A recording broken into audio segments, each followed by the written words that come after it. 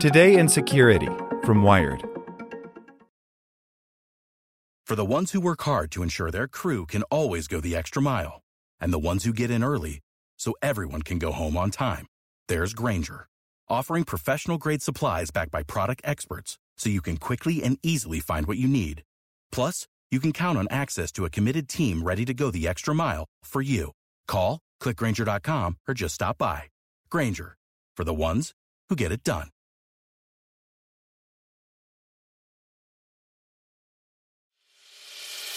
As a longtime foreign correspondent, I've worked in lots of places, but nowhere as important to the world as China.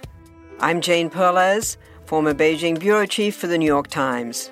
Join me on my new podcast, Face Off, U.S. versus China, where I'll take you behind the scenes in the tumultuous U.S.-China relationship.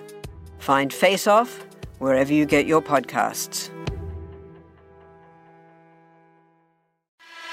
Welcome to the spoken edition of Wired.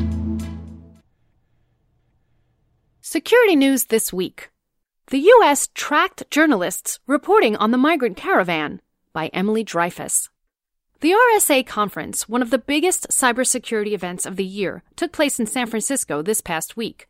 Researchers demonstrated lots of new reasons to freak out about your data security, but they also highlighted new techniques for staying safe. There's the clever new tool that can protect Macs using Apple's video game logic engine. And the NSA even made an appearance, revealing an open-source version of a powerful cybersecurity tool that the agency had developed in-house.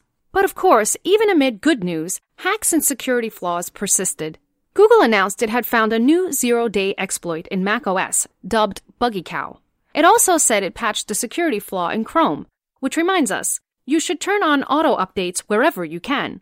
An email marketing company exposed some 736 million email addresses. Sign-in kiosks are a security threat you should probably be worrying about more. A new machine learning technique can scan tweets to spot critical security flaws.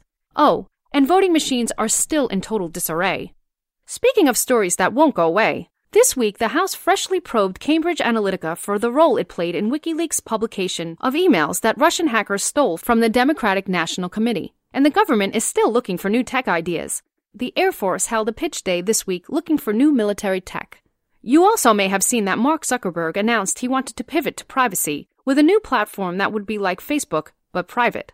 Wired editor-in-chief Nick Thompson interviewed him about it, and then laid out 9 questions Zuckerberg still needs to answer. But of course, there's more. Each week we round up all the news we didn't break or cover in depth. Go to wired.com to read the full stories. And stay safe out there. After the Migrant Caravan, the U.S. Gov tracked journalists and activists.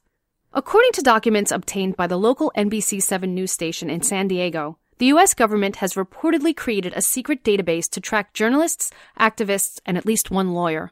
What they had in common was their interest or involvement in the 5,000-person Migrant Caravan, which traveled from Central America to the U.S. border in Mexico at the end of last year, becoming headline news across the world. According to the station's reporting, the database contained information gathered jointly by the U.S. and Mexican governments, and had details like photos, names, dates of birth, social media handles, and whether they had been arrested. In some cases, the report says U.S. authorities placed restrictions on people's passports as a result of their inclusion in the database.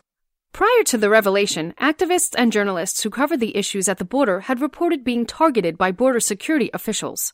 NBC7 found the names of those who had reported such treatment in the secret database.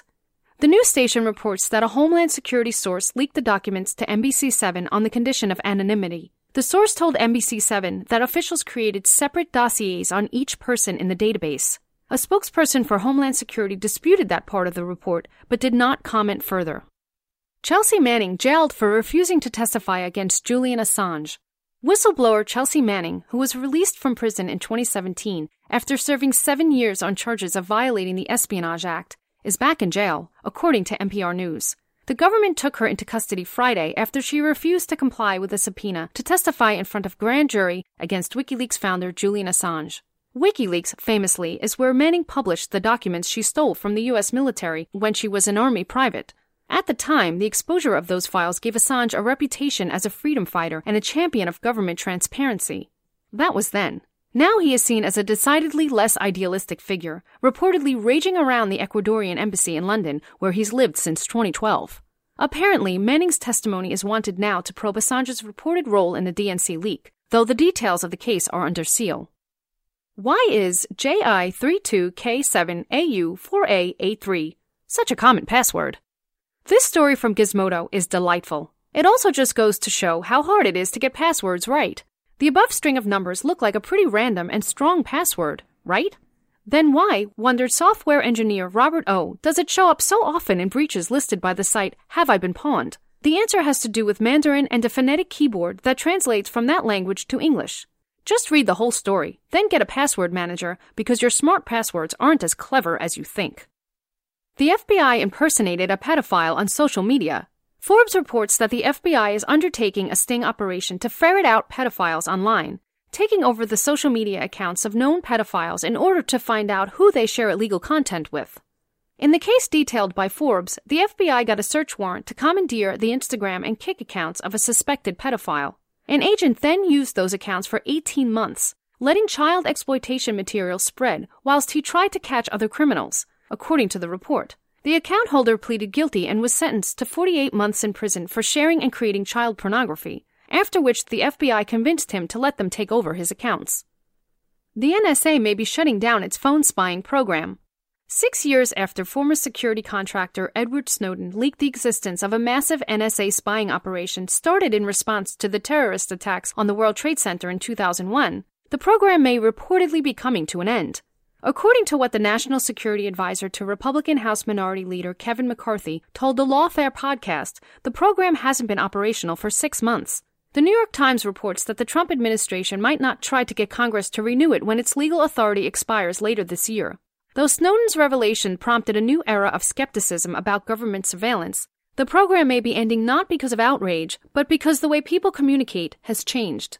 Encrypted messaging and other services may have supplanted the role that phone calls once played in planning illegal activity.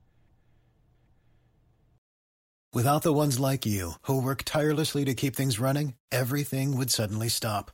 Hospitals, factories, schools, and power plants, they all depend on you. No matter the weather, emergency, or time of day, you're the ones who get it done. At Grainger, we're here for you with professional-grade industrial supplies. Count on real-time product availability and fast delivery. Call, click Grainger.com, or just stop by. Grainger, for the ones who get it done.